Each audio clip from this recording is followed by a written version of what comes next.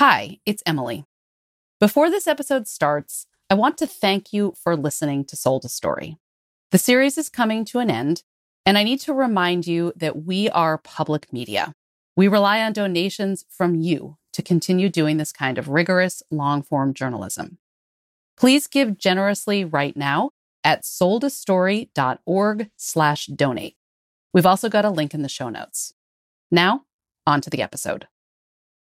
In the early 1990s, Temple Ireland Rosenberger got a temp job at a small company in Portsmouth, New Hampshire. And her supervisor said to her, "Whatever you do not answer the phone, Heineken." And the very first call I took, I said, "Good afternoon, Heineken." But she wasn't working at Heineken. She was working at Heinemann. Heinemann is an educational publishing company. Temple says it was a great place to work. Gabriel Price, too. It was really awesome. He was a sales rep. It was like one of those, like you see in a sitcom or something like that, where the guy skateboards to work and is like skateboarding down the hallway, high-fiving some 65-year-old editor. It wasn't just a fun place. The work was meaningful. It was a place where people were passionate about education and passionate about helping teachers. We all were on a mission. Lisa Ludicky was an editor. I'd been a teacher. Every time I looked at a manuscript, I thought, how would I use that in my class? Heinemann came to the United States from Britain in the late 1970s. At the time, the American publishing market was dominated by big, traditional textbook companies. But Heinemann decided to focus on a new kind of book, professional books for teachers. Kind of like self-help books, full of tips and advice for how to teach reading and writing in particular. These books immediately took off. This is Dan Tobin. He worked in educational publishing for decades. It became a very lucrative business.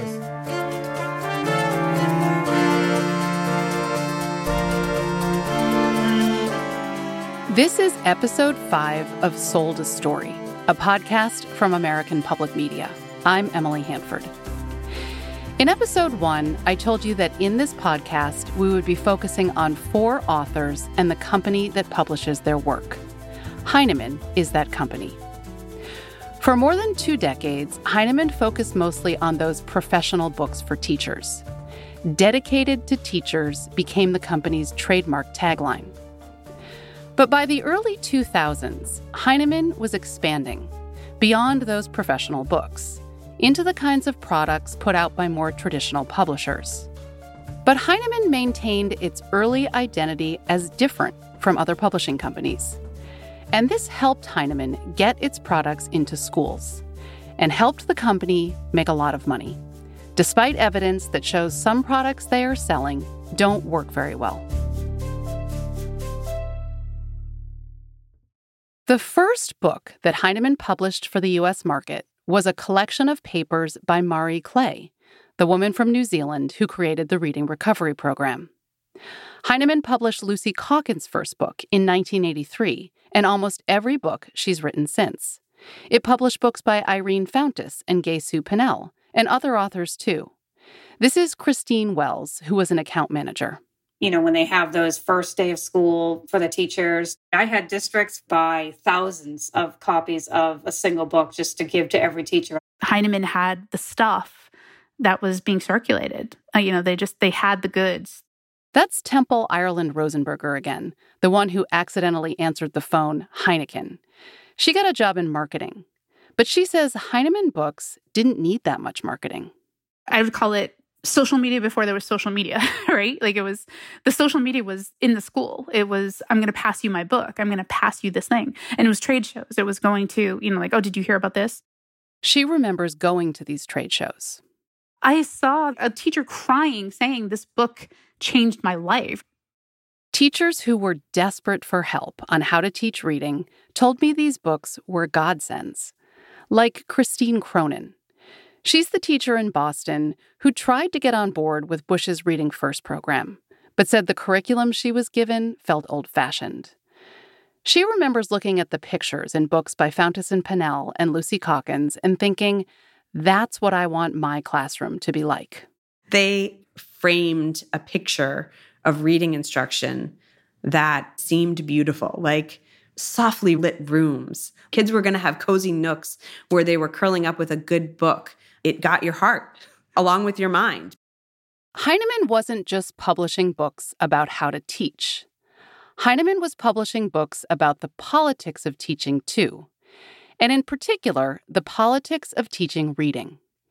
In the early 2000s, as the battle was heating up over Bush's Reading First program, Heinemann published books with titles like this: Big Brother and the National Reading Curriculum: How Ideology Trumped Evidence.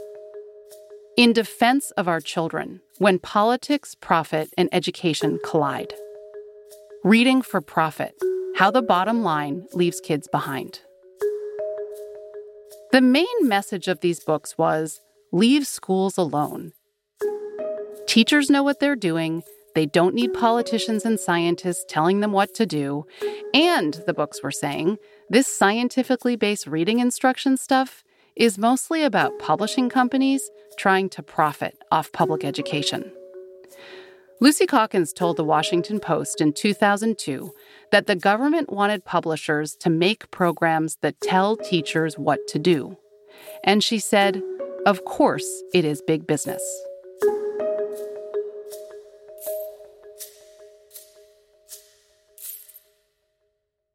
But of course, Heinemann was a business too.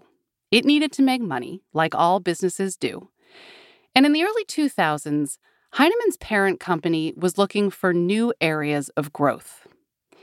In a 2004 earnings call, the CEO noted there was growing demand because of Bush's education policies for assessment systems to gauge student progress and for intervention programs to help struggling readers. Heinemann began creating products to meet that demand. Hello, I'm Angela Everett, and I'm here to help you unpack your LLI system. One of Heinemann's new products was LLI, Leveled Literacy Intervention. This is a reading specialist in North Carolina unpacking a new LLI kit. She posted this video to YouTube. You want to start with box number 1. When you open up box 1, you'll pull it out of the carton, and you'll see... Leveled Literacy Intervention is a program for teachers to use with small groups of children who are struggling with reading. It's by Fountas and Pinnell. And it's based on the same flawed idea we've been talking about in this podcast. The idea that kids don't need to learn how to sound out words because there are other ways to figure out what the words say. I ordered one of these LLI kits from Heinemann. It cost $3,947. And when it arrived at my house, I was shocked. I think I was expecting 1 box, but there were 10 big, heavy boxes. My sons hauled the boxes to our basement, and it took me more than 3 hours to unpack them all. I spent most of that time peeling plastic wrap off sets of leveled books. You've been hearing about leveled books since the first episode. Remember when Corinne Adams was told that her son Charlie was on level, and then he couldn't read the words in the book? His school was using leveled books, and they were using a Fountas and Pinnell product to determine his reading level. It's called the Benchmark Assessment System. It first came out in 2007. First, the student reads a text orally. This is Irene Fountas in a training video. After the student has finished the oral reading, calculate the accuracy rate.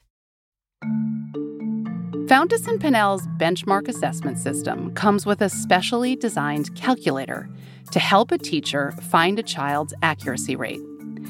The calculator has Fountas and Pinnell's logo on it. The teacher punches in the number of words in the book, then punches in the number of errors the child made. A book is at a beginning reader's independent reading level if the child got at least 95% of the words right and can answer some comprehension questions. We're going to come back to this assessment system in the second part of the episode to talk about the research on it. I'll tell you now that there isn't much research. But Fountas and Pinnell's Benchmark Assessment System and their Leveled Literacy Intervention program for helping kids who are behind became blockbusters for Heinemann.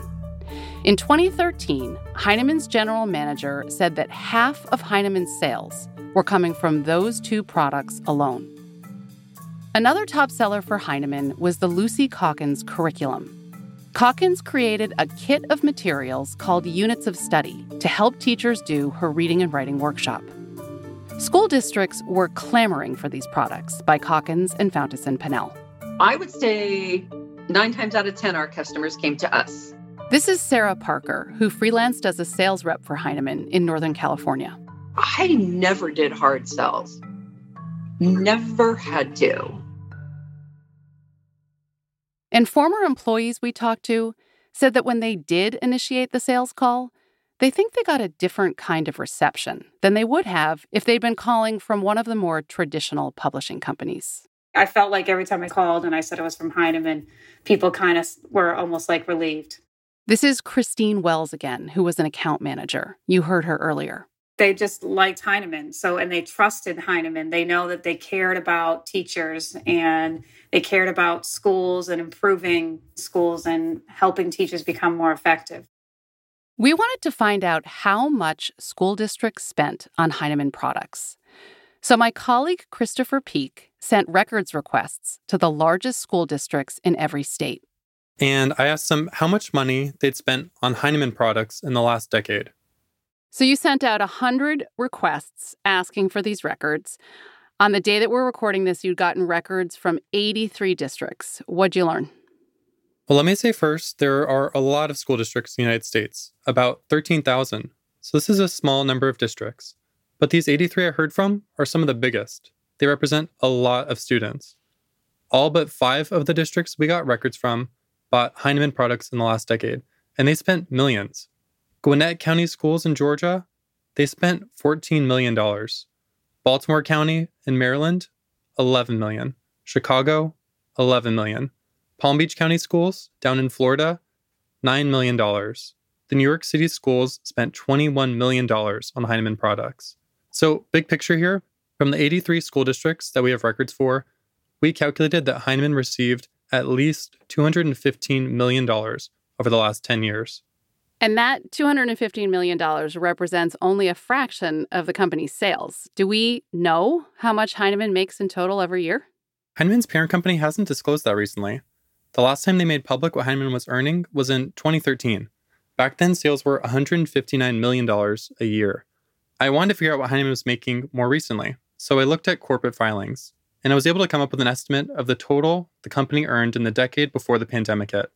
What those records show is that Heinemann made at least $1.6 billion in sales in that 10-year period, and it could have been hundreds of millions of dollars more. So that's how much the company has been taking in, at least $1.6 billion over a decade. What about the authors we've been looking at? We don't know how much Gay Sue Pinnell, Irene Fountas, and Lucy Calkins have made from the sales of these products. But we do know that they're best sellers for Heinemann, and we do know that they are wealthy people. And what do we know about their wealth? We know that Gay Sue Pinnell set up an educational foundation around 2007. Tax returns showed her foundation gave away at least $9.8 million. A lot of that money went to Ohio State to support reading recovery and her teaching methods. Someone at Ohio State who I talked to told me Pinnell drove a Maserati. That's true. I found those records. She did buy a Maserati. All right, so what about her co-author, Irene Fountas? Fountas owns a lot of real estate. She paid $3.1 million in 2006 for the house she lives in. And records show she appears to own or co-own at least 7 other properties. And what about Lucy Calkins? So in the last episode, you mentioned Calkins has an LLC. This is where most of the districts send their money when they hire her or her team to do training. And I got court documents that show the value of that LLC. Last year, it was worth nearly $23 million. Lucy Calkins and Gay Sue Pinnell and Irene Fountas and their publisher Heinemann have made a lot of money. But what's the evidence behind what they're selling? Do their products work? It works because it's based on reading research. Not on market research, but on reading research. This is Lucy Calkins in a promotional video produced by Heinemann in 2010, the year her curriculum first came out. It provides kids with the conditions that we now know all readers need. Above all, the reading workshop provides kids with time, to read and read. Read, read, read.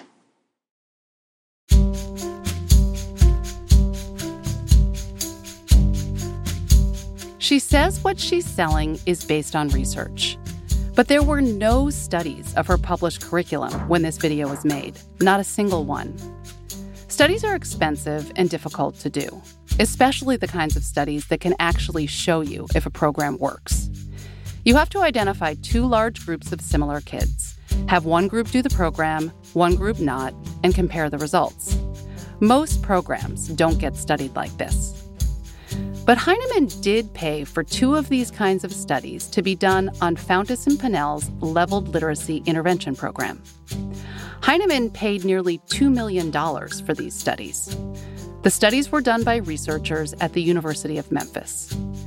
The studies showed that kindergartners and first and second graders who were in the Fountas and Pinnell Leveled Literacy Intervention Program got better at reading leveled books.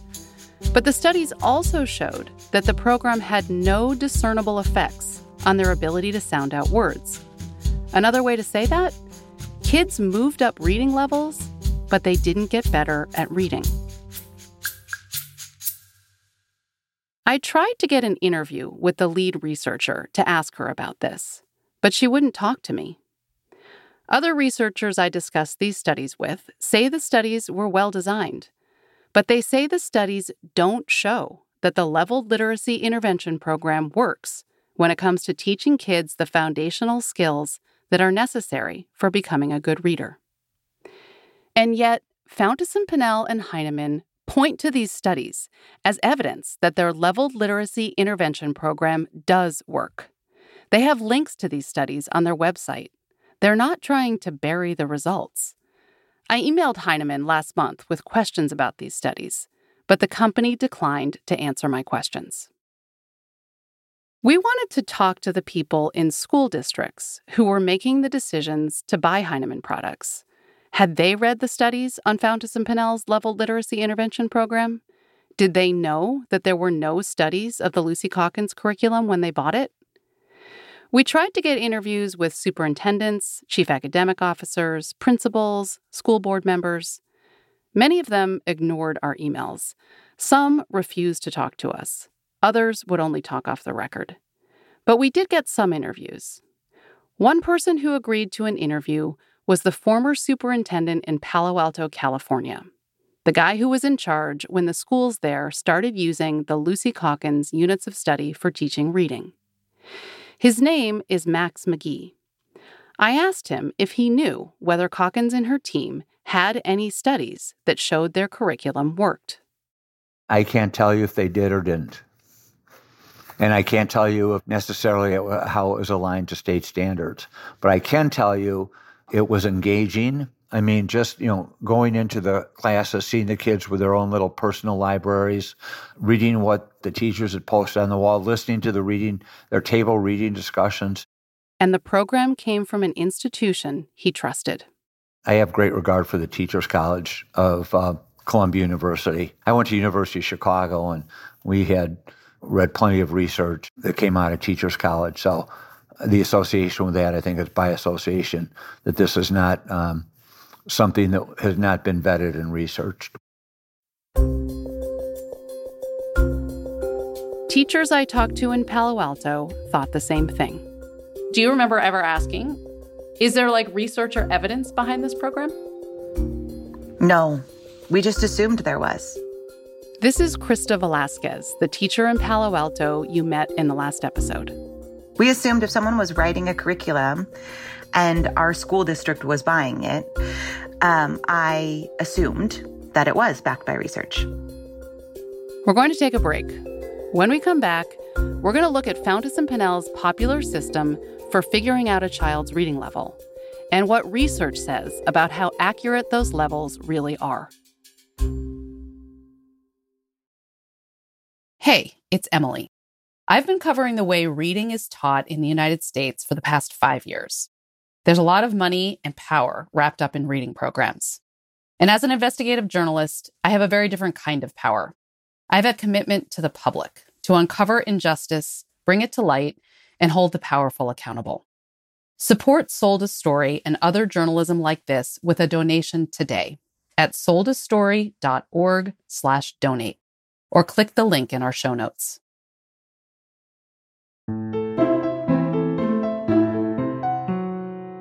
Missy Purcell could have been a spokesperson for Lucy Calkins. At some point in my life, I read or purchased every book that Lucy Calkins ever wrote. I used to call them my Bibles. Not just books by Lucy Calkins. She says books by Fountas and Pinnell were her Bibles too. Missy started teaching in the Gwinnett County Public Schools in Georgia in 1999. She had learned the balanced literacy approach when she was in college. Balanced literacy is another name for what Calkins and Fountas and Pinnell and others have been selling.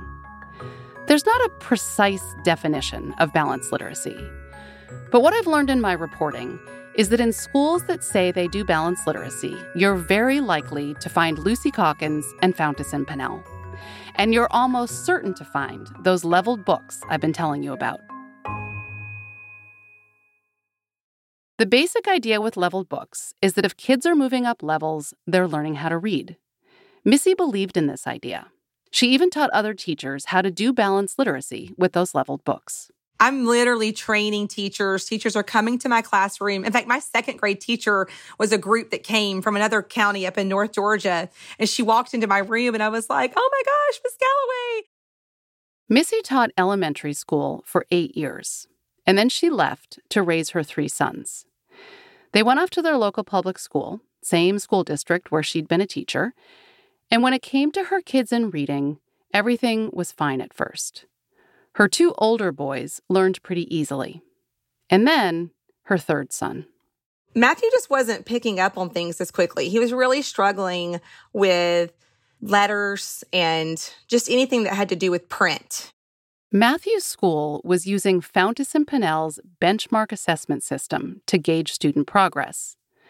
There are 26 levels in the Fountas and Pinnell system, 1 for each letter of the alphabet. Level A books are the easiest. Level Z are the most difficult. That's how you feel like your kid is making progress, right? They give you the letters and you're like, oh, they're making progress. Matthew's school wanted kids to be reading level D books by the end of kindergarten. But Matthew had only made it to a level B. Missy was worried. That summer, she gathered a bunch of books on his level and had him read every day. But in 1st grade, he was still behind. So Matthew was put in the reading recovery program. And by the end of the year, the school said he had caught up. He was at a level J, which was right where the school wanted 1st graders to be. But Missy was skeptical. We weren't seeing any progress at home. What she could see was that Matthew was memorizing the books he was bringing home from school. But he was lost with a book that he'd never seen before. He didn't know what the words were. By the time Matthew was in the middle of 2nd grade, the Fountas and Pinnell system was indicating that he had slipped below grade level again. He was back to a level E, 5 levels lower than he'd been the year before. And Missy was thinking, what is up with these letters? It was starting to seem like some kind of alphabet soup, and she just wanted to know, why can't my child read? By now, Matthew was getting Leveled Literacy Intervention, the program for struggling readers by Fountas and Pinnell. And he'd been put into special education, too. The school had determined that Matthew has a reading disability, dyslexia. And under federal law, kids with reading disabilities who are behind in school are entitled to get special support and monitoring. Missy had been doing a lot of reading on her own about dyslexia. She was glad that Matthew had been put in special education. She thought, finally, I'm going to get some answers about what's going on and how to help him. She remembers going to a meeting at the school. We expected when we got to this meeting that we were going to be given a lot of information on what he had mastered, like specific decoding skills that we knew he was weak in. And all I get is a Fountas and Pinnell letter. That was it. She says that was all the information the school had for her. And she was furious. She didn't trust that leveled reading system anymore, and she was thinking, maybe the school doesn't know how to help Matthew.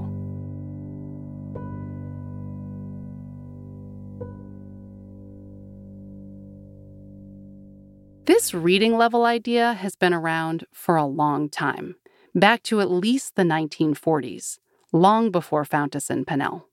It makes intuitive sense. This is Matt Burns. He's a professor at the University of Missouri who studies reading assessments. He says there is nothing inherently wrong with the idea of trying to find a child's reading level and putting kids who have similar learning needs into small groups together. In fact, that's a good idea. The problem, he says, is with the books themselves and how they are leveled, and whether a leveled reading system can really assess a child's reading ability. Let me start with the books. One of the trickiest things about leveled reading has always been, how do you determine what level a book is? This is where Fountas and Pinnell come in. Back in the 1990s, they came up with a system for leveling books. Their leveling system takes into account things like themes and content and illustrations, but not how difficult it is to sound out the words. The books at the lowest levels in Fountas and Pinnell's system are written to encourage children to use the pictures and the context to get the words, not sound them out. In their Level A books, for example, there are words like climb and dance. Those are not easy words to decode. Beginning readers can guess those words by looking at the pictures, but many of them can't actually read those words. And then there's those letter levels. Missy's son Matthew had made it to a level J in the Fountas and Pinnell system, and then he went back to a level E. What's up with that? Well, unfortunately, that's predictable. This is Matt Burns again, the professor at the University of Missouri. I give the kid the test one day, it's a G. The next day, it's an I. The next day, it's an E. The next day, it's an F. He says there's not enough of a difference between a level E book and a level G book for that to be a reliable way to determine a child's reading ability. And a child's ability to read a particular book has a lot to do with their background knowledge.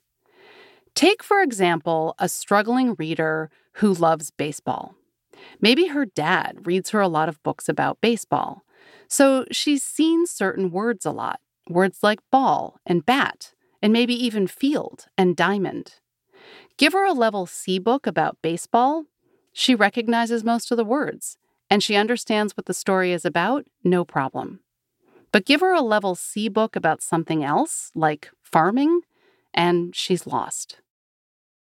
That's why leveled books are not a good way on their own to determine a child's reading ability. And Matt Burns says there's a problem with the Fountas and Pinnell benchmark assessment system in particular. The problem is that it's being used to try to identify the children who are struggling with reading and need extra help. Because Fountas and Pinnell say that their system can be used this way.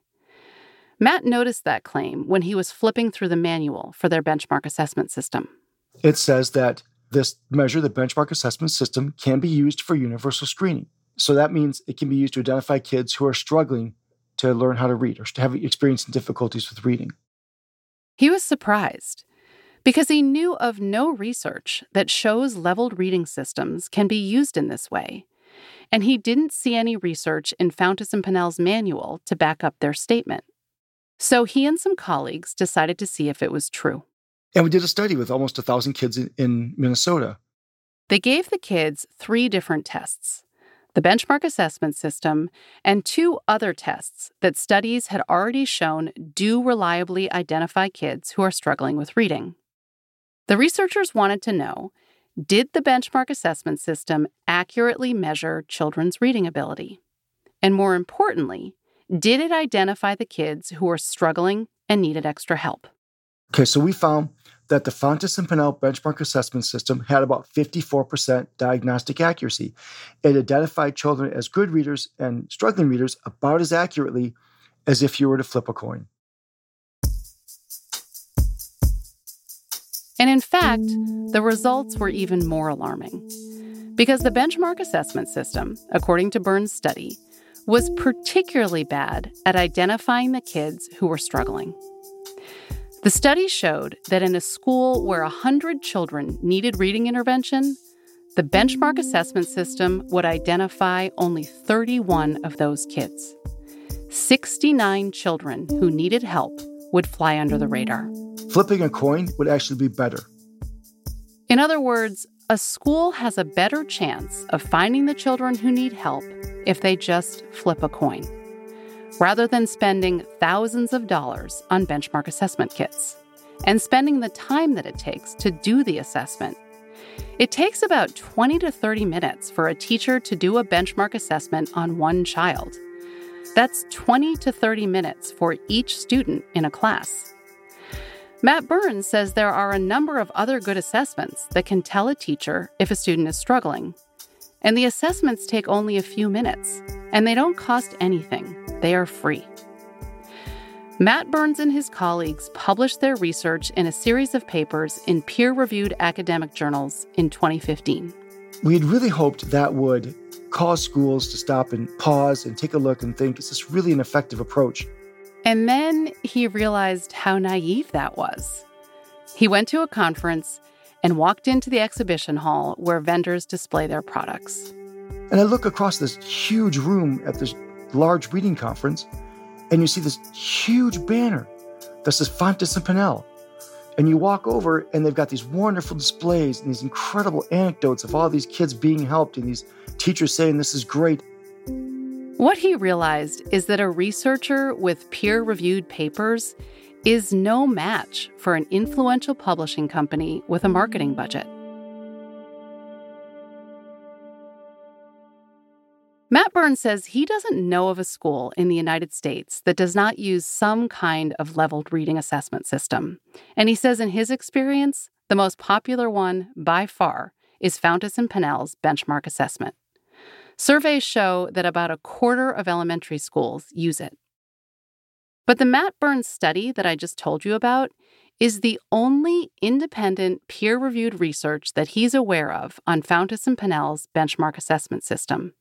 That's it, one study. Fountas and Pinnell have their own study to support their benchmark assessment system. It's on their website. But the only way that they evaluated whether their system accurately identified a beginning reader's level was to compare their system to the leveling system that Mari Clay used for reading recovery. What they found is that their system was consistent with Mari Clay's system, which isn't really a surprise. Fountas and Pinnell built their leveling system based on Clay's cueing theory. I don't know why Fountas and Pinnell didn't compare their system to something else. As you know, I haven't been able to talk to them. What I think, based on the reporting I've done, is that they believed that if their system was as good as Mari Clay's, their system was as good as it could be. Mari was the goddess, and I followed it faithfully. I loved it, yeah.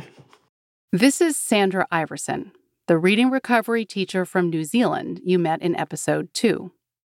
She's not a Mari Clay follower anymore. And it's because Sandra ended up doing her own research on reading recovery. Research that compared reading recovery to something else. It was the early 1990s. Sandra had come to the United States to train reading recovery teachers in Rhode Island. She was still a big believer in Clay and her program. Because I was convinced that reading recovery in the pure form was perfect.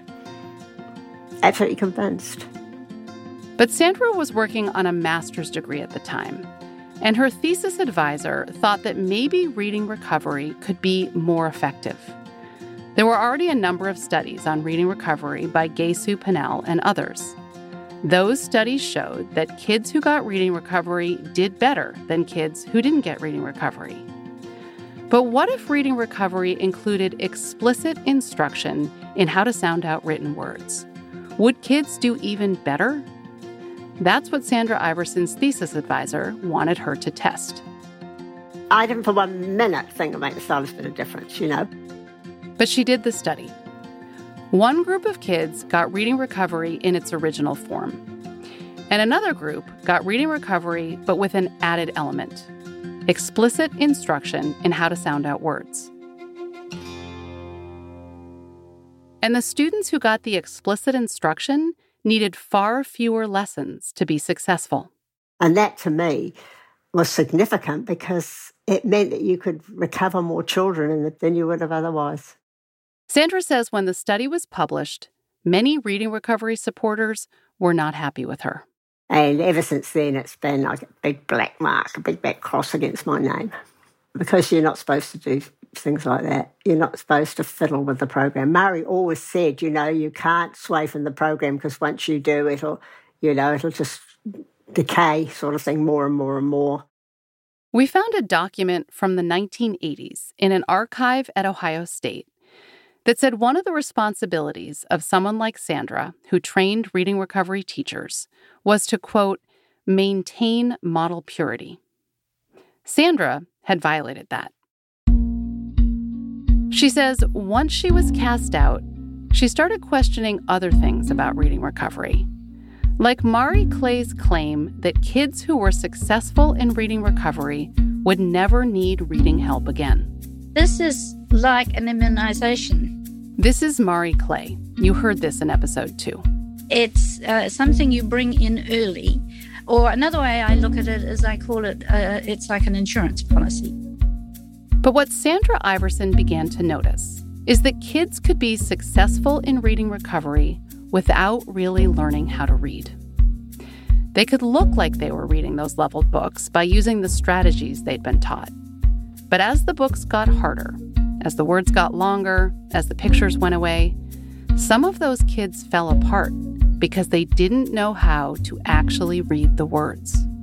Those students who are coming out of reading recovery, many of them just do not make progress in the classroom. They either stand still or they move back.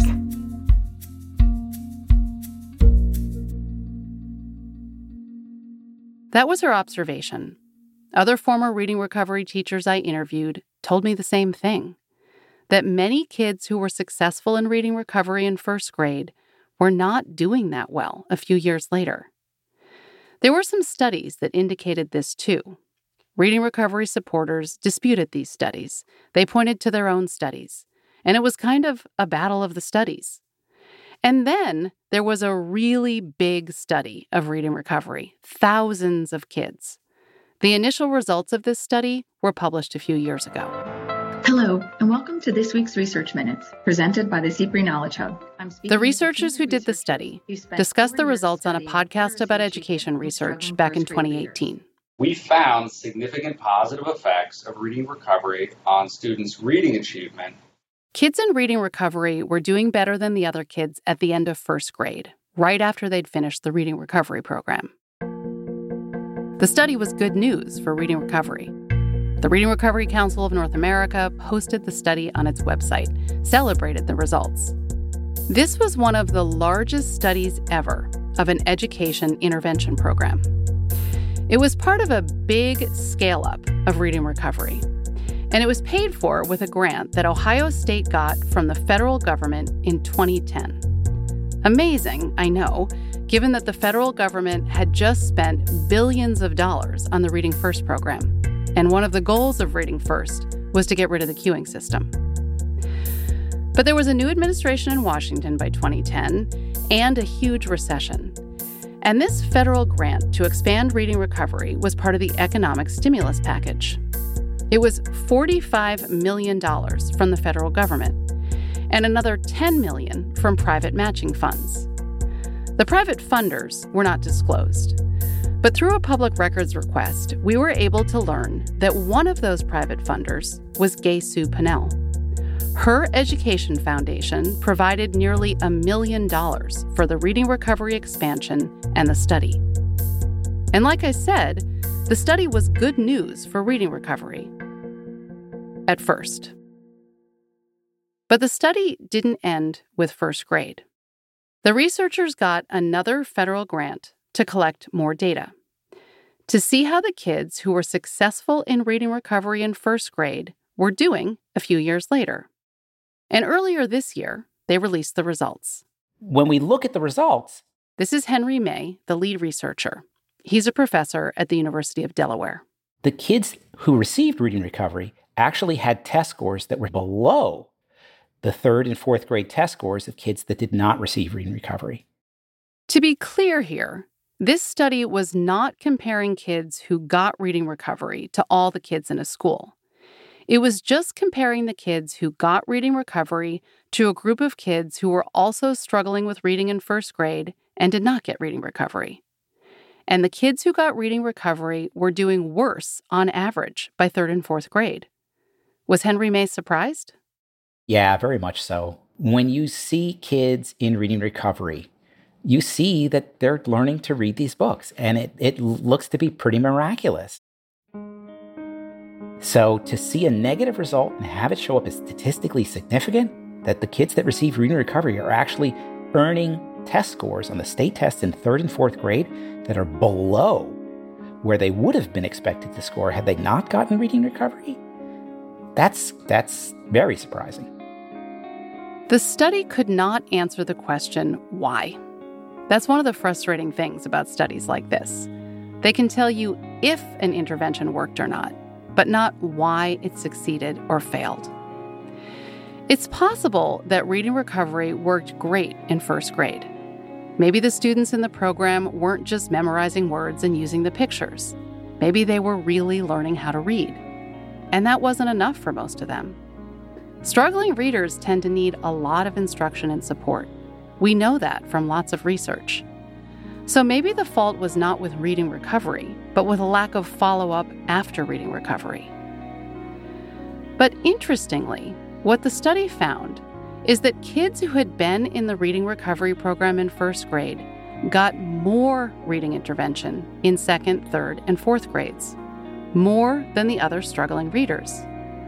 And the intervention that they were most likely to get, according to the study, was the Leveled Literacy Intervention Program by Fountas and Pinnell.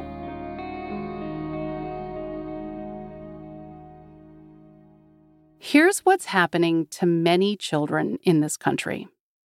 They go to a balanced literacy school that uses Fountas and Pinnell and Lucy Calkins.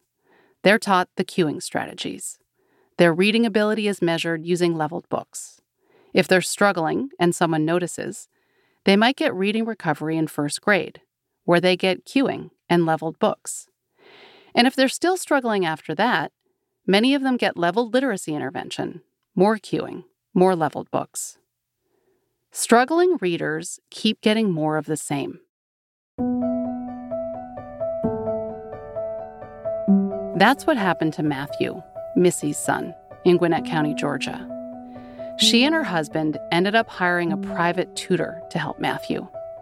She remembers calling the tutor. And she was like, "You finally arrived at the place where most of us arrive."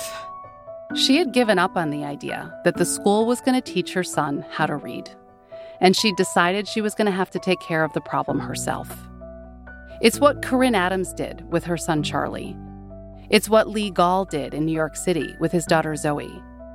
It's what Kenny Alden in California wishes she had done with her son. Missy says the private tutoring helped Matthew, but she felt like the balanced literacy instruction he was getting at school was undercutting what he was learning from his tutor.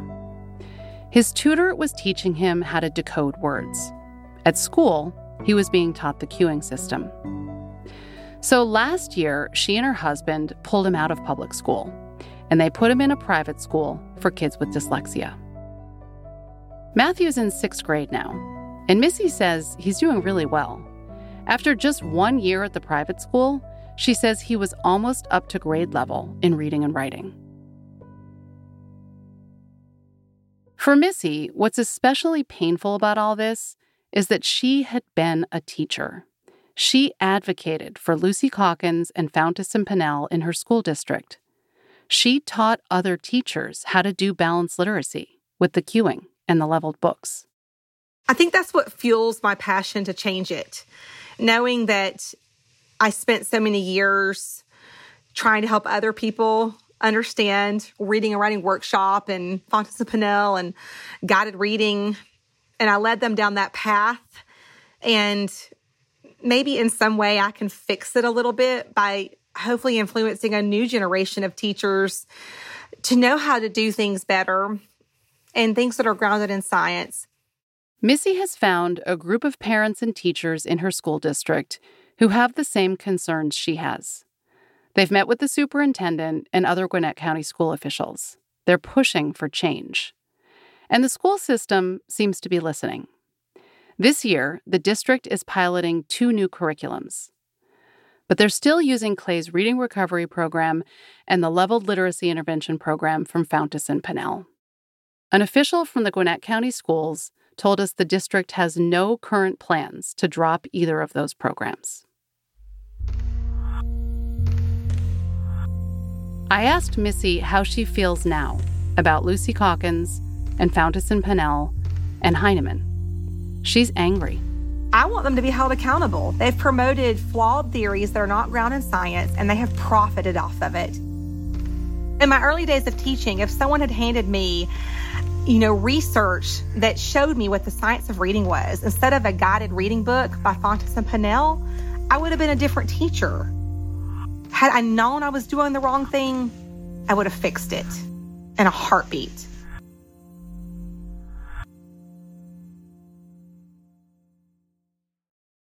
In our next and final episode, I talk to the former general manager of Heinemann. I'll tell you how Irene Fountas and Gay-Sue Pinnell are reacting to criticism of their work, and what Lucy Calkins is saying about changes that she's making to her units of study for teaching reading. We fixed up a few of the places where the science of reading has been, pointing out we're like messed up.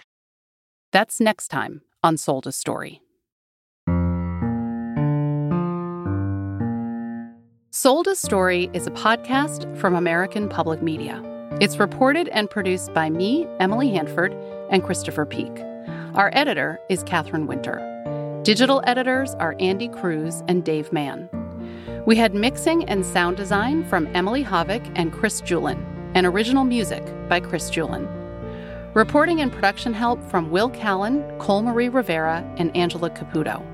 Fact-checking by Betsy Towner-Levine. Our theme music is by Jim Brunberg and Ben Landsberg of Wonderly. The final master of this episode was by Alex Simpson. Special thanks to Chris Worthington, Lauren Humpert, and Christine Hutchins. We have a website. It's soldastory.org.